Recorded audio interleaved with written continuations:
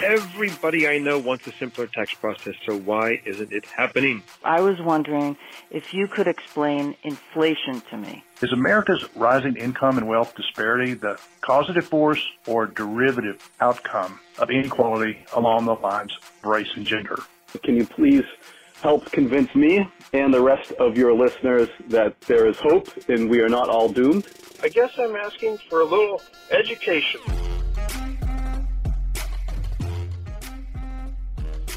From the home offices of Civic Ventures in downtown Seattle, this is Pitchfork Economics with Nick Hanauer, the best place to get the truth about who gets what and why.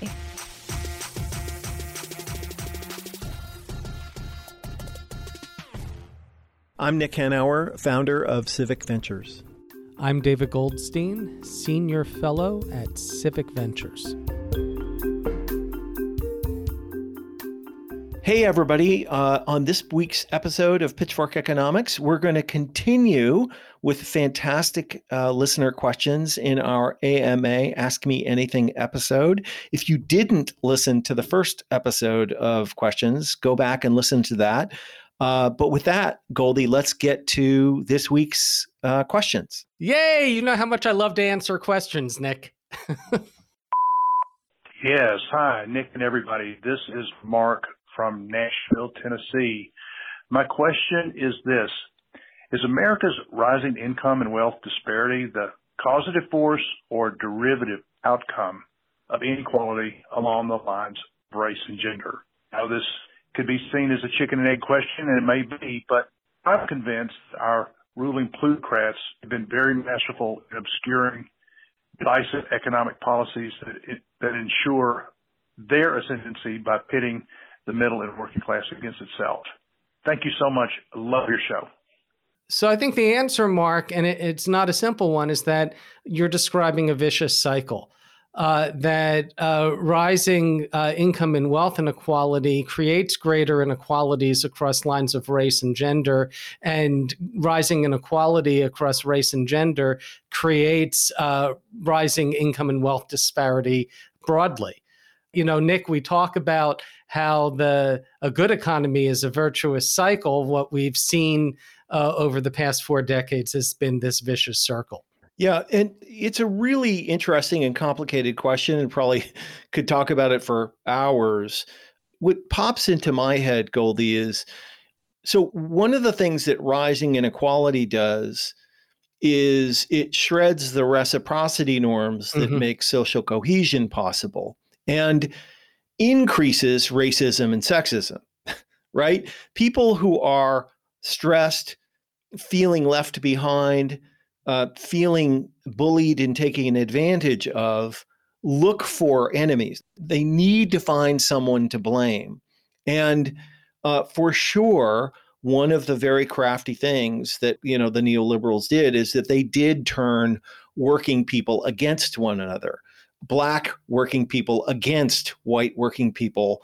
They looked at one another to blame rather than looking up and recognizing that both groups were being taken advantage of by a small, to be fair, mostly white economic elite. I do think that the vicious cycle versus virtuous cycle metaphor that you're using, Goldie, is the right one, because in a world where everybody is doing better, you have, of course, less resentment, you have less racism, you have less sexism, and certainly as you eliminate inequality, the differences between these groups converges too, which benefits everybody, by the way. It's a really interesting question, very complicated, and probably one that we can't completely answer in a quick snippet like this. Yeah. So what I'm hearing from you, Nick, is that Marx was right. We need a little class consciousness, workers of the world unite, and all that, instead of being 100%. divided by you plutocrats. 100%. Hello, Nick and everyone at Civic Ventures. Quick question. My name is David Baldwin. I live in Japan. Why is the tax system not simplified? That was one Trump campaign promise that I actually liked. Now, I live in Japan. My friends and I were discussing this. Each of us has lived in either Hong Kong, Taiwan, Singapore. We all now live in Japan. And each country has a much simpler tax system. My Canadian friends simply need to declare they're currently living outside of Canada, and they don't have to file. But me, in the meantime, I have to pay taxes in the United States, file every year, and hire an accountant to organize it for me. Everybody I know wants a simpler tax process, so why isn't it happening? Thanks, guys. Love the show. There's a giant industry that sucks off of this complexity, right? So rich people love the complexity because complexity makes it easy to hide and evade the rules. And the accounting and legal professions love the complexity because people pay them to do their taxes. Exactly. I mean, it would be so easy to make it simpler. And if you made it simpler, it would benefit everyone except for those interest groups that have a lot of power. And, it's so unfortunate. So let's be clear. Only 25% of filers itemize. For everybody else, for 75% of tax filers, there's no reason for them to do their own taxes.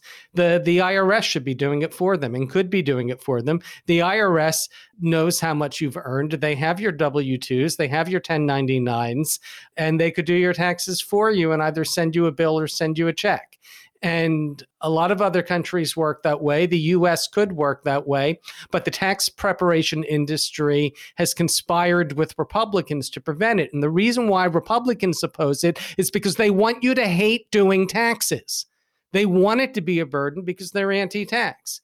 The truth is, when they talk about a simpler tax system, they talk about, a flat tax, eliminating the brackets. That's not the complicated part of the tax system. It's all of the credits and deductions and exemptions and loopholes, which are mostly put in there for people like you, Nick, not for people like me. And if you ask me, and I am orthodox about this, I am a fanatic on this, I think we should eliminate absolutely every single tax deduction and exemption, everything but the standard deduction. That means no home mortgage interest deduction, none of the deductions and credits that make your tax form complicated, and just do a straight up, you can have as many brackets as you want, but just straight up, this is how much I earned, multiply it by this amount, that's how much you pay. It's easy, but we don't do it. Again, politics. And I should also add, for all of you folks out there who are not itemizing, who don't have complicated tax forms, who are still paying people to do your own taxes, stop. There's a lot of free services out there, free software out there that the vast majority of American taxpayers qualify for. Go online, Google it. I've never paid anybody to do my own taxes, and I do itemize because I'm a homeowner. Hi, my name is Mike Davis. I'm calling from the Dallas-Fort Worth area. The reason I'm calling is I'm looking for a little bit of clarification. I guess I've always embraced a more conservative economic viewpoint, and I'm surprised by the term neoliberal associated with people who I always thought were conservative. So I guess I'm asking for a little education on conservative versus neoliberal, that kind of thing. Thanks for what you're doing, for making me rethink my world. So, Mike, you ask a spectacularly good question. Sadly, the terms that we use to describe these things are both complicated and somewhat indefensible. Conservative economics has largely been what we now call neoliberal. And there's a whole historical account that explains how we ended up calling these folks neoliberal. And it started in the 60s and 70s and included people like Alan Greenspan and Milton Friedman and others. But another term of art that it may be easier to use and more descriptive is market fundamentalism, which is the idea that the only institution in the whole wide world that matters is markets, and they're perfectly efficient and perfectly just, and you just leave them alone, and everything good will happen, and you don't have to really worry about anything else. You don't have to worry about justice. You don't have to worry about climate change. You don't have to worry about inequality. The market will magically sort all this out, creating just and efficient outcomes for everyone. And that is largely the neoliberal view too, but neoliberalism is just a more complicated and nuanced term of art. The important thing to remember, Mike, is that the term liberal in neoliberal is not liberal in the American context. It's liberal in the way more of the European context. In America, we would consider that more libertarian. So neoliberal, these are the new liberals as in the 19th century idea of liberals, which is that laissez-faire, libertarian perspective, leave the market alone to do what it does. And so it's confusing in America. It makes more sense everywhere else in the world where the Liberal Party is the laissez-faire party. It's different. And I'd also add, I don't know that there is a conservative economics anymore, not in the true sense of the word conservatism. I think that the modern neoliberal economics is very radical. It's radical libertarianism. It's not conservative by any traditional sense of the imagination. And a friend of the podcast, Oren Cass, who is a true conservative, has been arguing quite loudly for redefining and reviving conservative economics. And you'd be surprised to know that there's some overlap between his conservative economics and our progressive economics, our middle out economics. It turns out when you're actually basing it on sound economic theory instead of on this extreme radical laissez-faire ideology, we end up at the same policy conclusion, even if we're coming at it from different perspectives. Yeah, I mean, for example, true conservative economics cares deeply about the family, which conservatives believe is sort of the most important part of a successful society, is a high-functioning family. Well, you just can't have high-functioning families if they're poverty-stricken and in crisis. And so that idea very much animates how true conservatives are starting to think about economics rather than just this sort of naked making rich people richer. And so, to show how confusing this all is, Mike, for the past 4 decades, both political parties have been neoliberal parties. There's no question that the Democratic Party is the left-leaning party and the Republican Party was the right-leaning party. Traditionally Democrat center-left, Republican center-right, but they were both wholly and truly to the bone neoliberal in economic terms. That's the way how they understood the world worked, that you wanted to have as little government as possible interfering in the economic realm, and you wanted to let the market do its magic. And the big difference was whether the government had a responsibility or the right to ameliorate the inequality created by the system. And the pain. Right.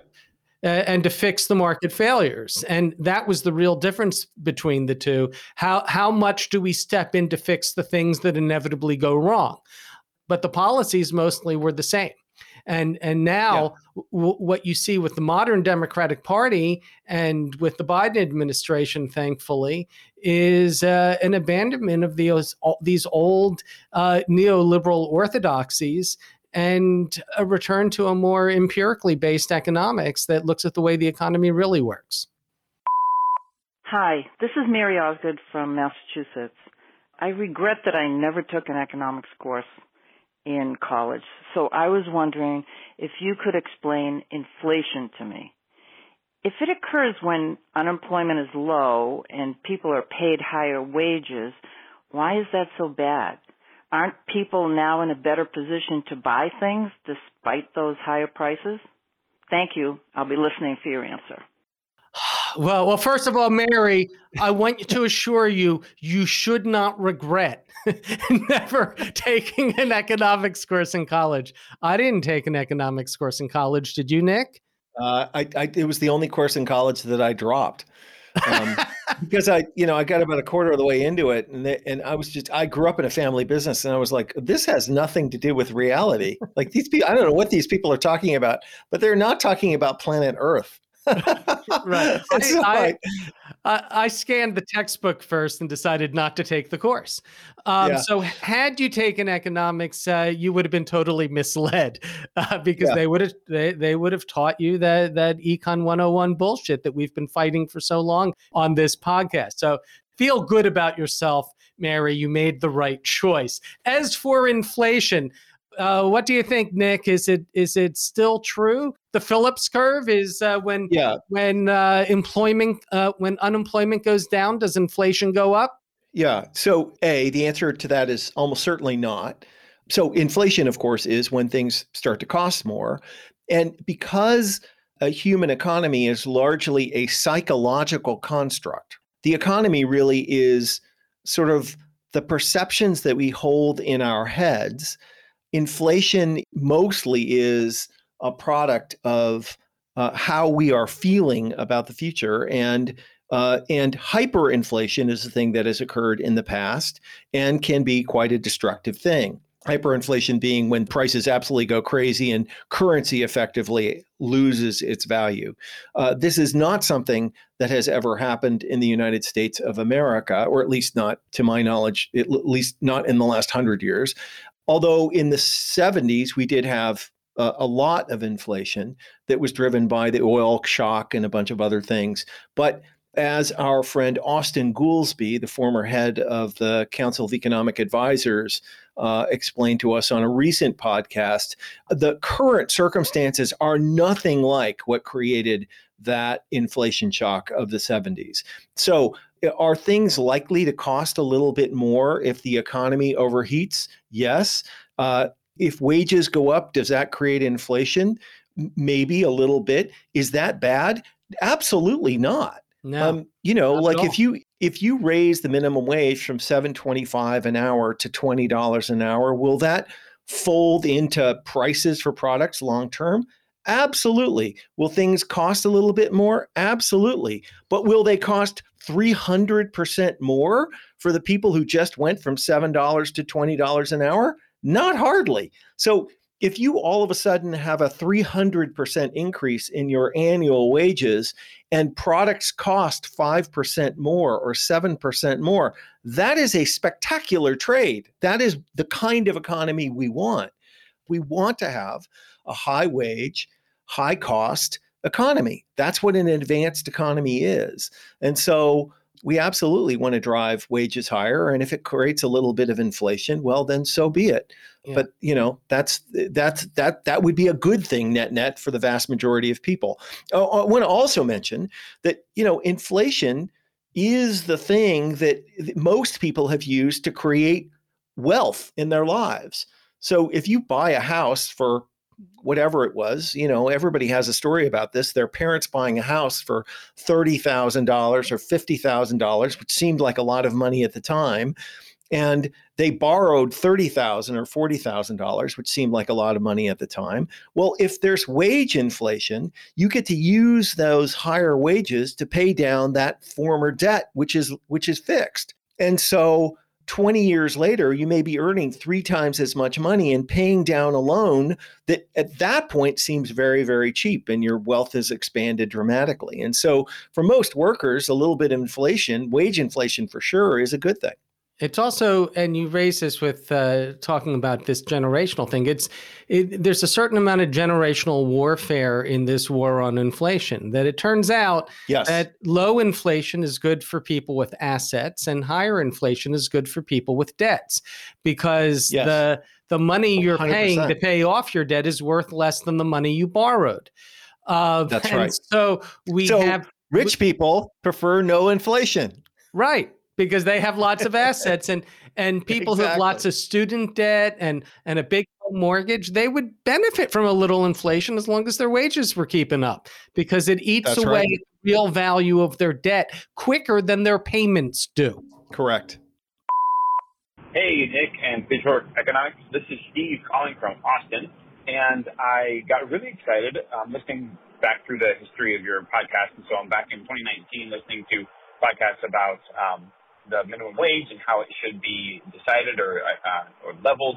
And one of the ideas that has come up frequently that you, Nick, seem to be excited about is attaching minimum wage to the size of a company, because large companies in small rural towns like Walmart or others can afford higher wages.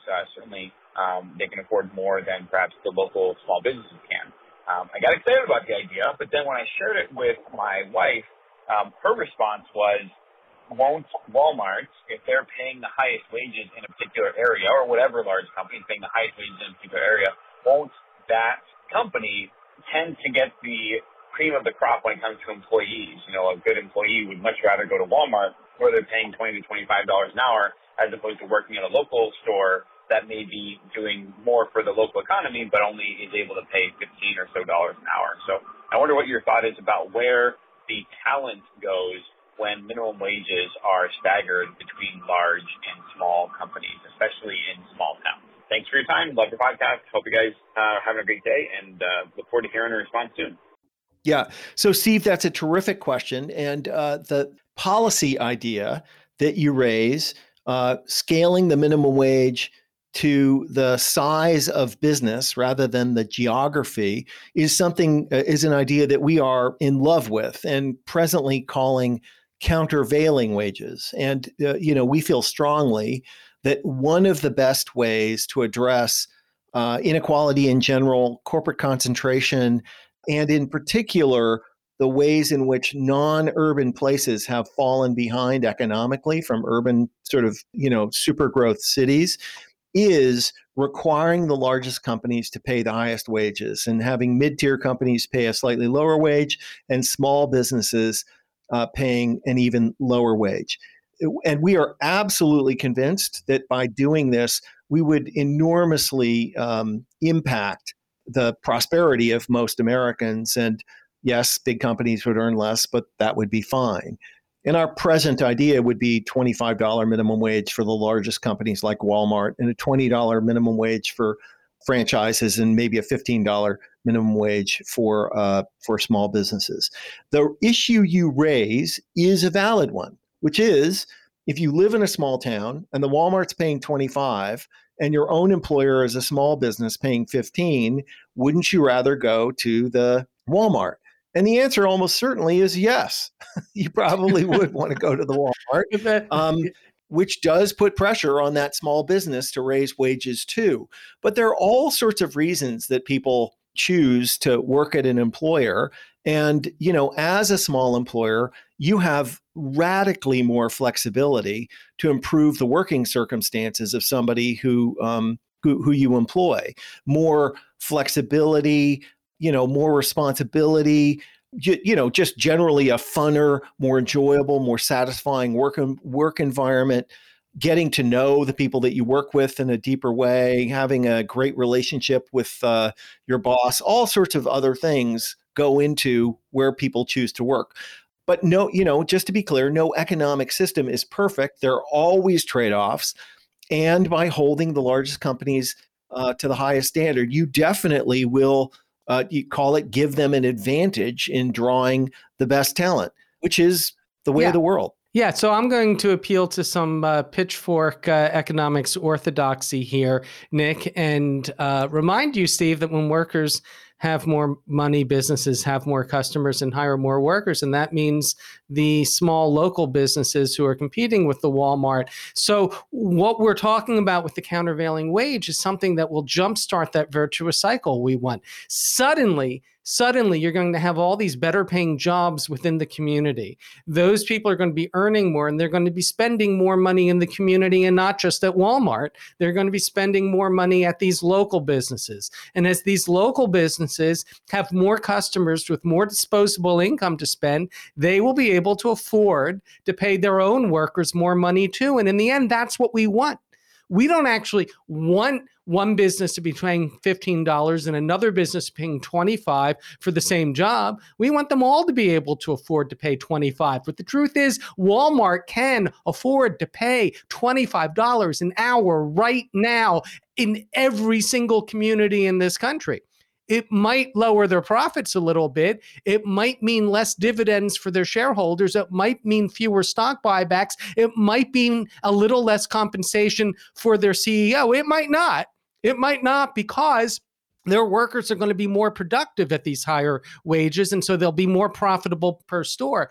But they can do it. It won't hurt them. They can afford it, and that will pump more money into the local economy. And I'll give you an analogy here. If in that same community, Ford went in and said, we're going to open an auto plant, and we're going to pay everybody $25 an hour, would the local businesses say, oh, no, we don't want you to do that. You're going to attract away our employees. You're going to get all the good workers who will go for that higher wage than we're paying $7.25 an hour at the local grocery store. No, they're going to welcome that factory coming in because they know it's good for the local economy, and ultimately that's good for them. So yes, Steve, will small businesses eventually have to raise their wages to compete for talent? We sure hope so. We sure hope so. But the good news is that once there's all that extra money in the local economy, they'll be able to afford it too. Hey, Nick, Goldie, and team. This is Pete from Boston. I'm an avid listener, follower, big fan. And just so you know, I push your podcast on everyone I know, left, right, center. As an independent, I'm saddened and sometimes even disgusted by how many policymakers, pundits, so-called experts, and regular citizens continue to repeat and advocate for neoliberal ideas while ignoring evidence to the contrary. And given that it doesn't seem to be ending anytime soon, can you please help convince me and the rest of your listeners that there is hope and we are not all doomed? And also, please tell us the specific ways that we can be most effective at enacting change. Thanks so much. Keep up the good work. Well, Pete, first, thanks for shilling for us. We do very much appreciate it.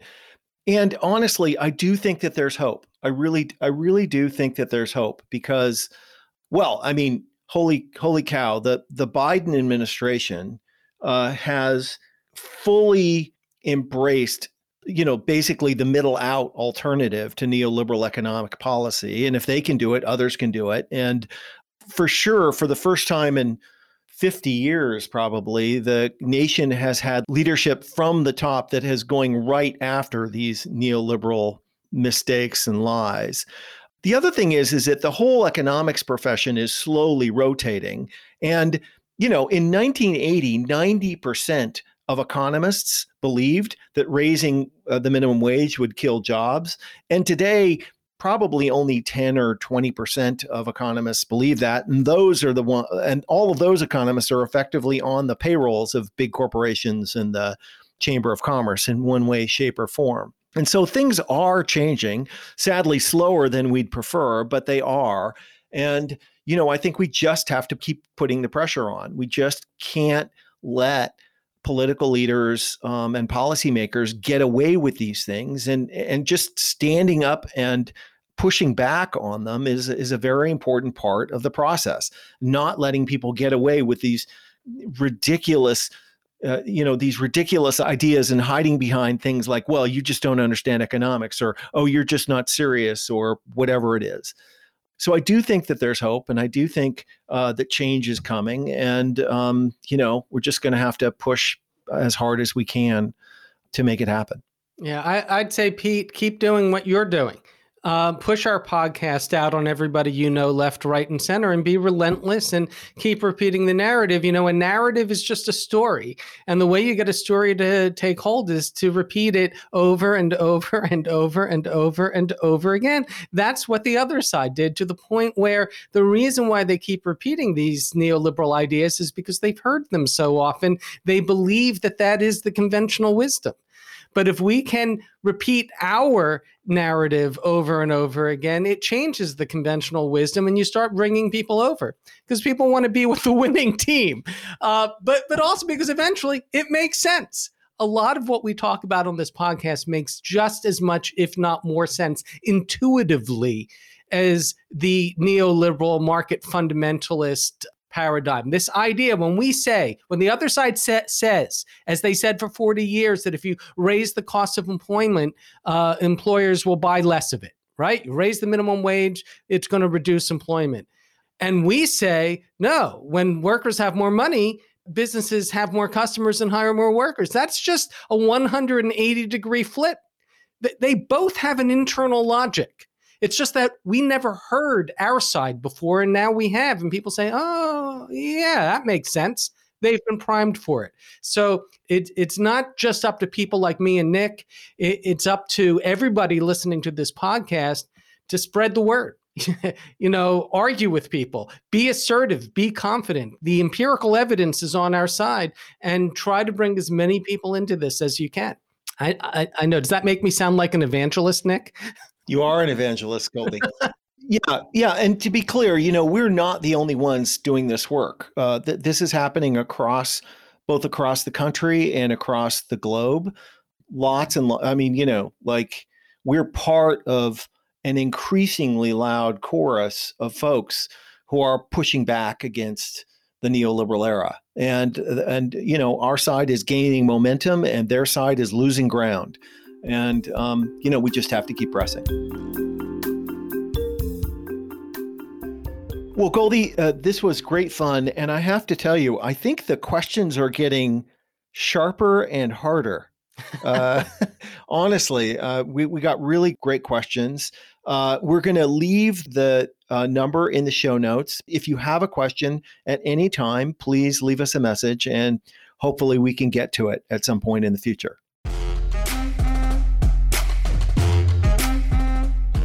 Pitchfork Economics is produced by Civic Ventures. If you like the show, make sure to subscribe, rate, and review us wherever you get your podcasts.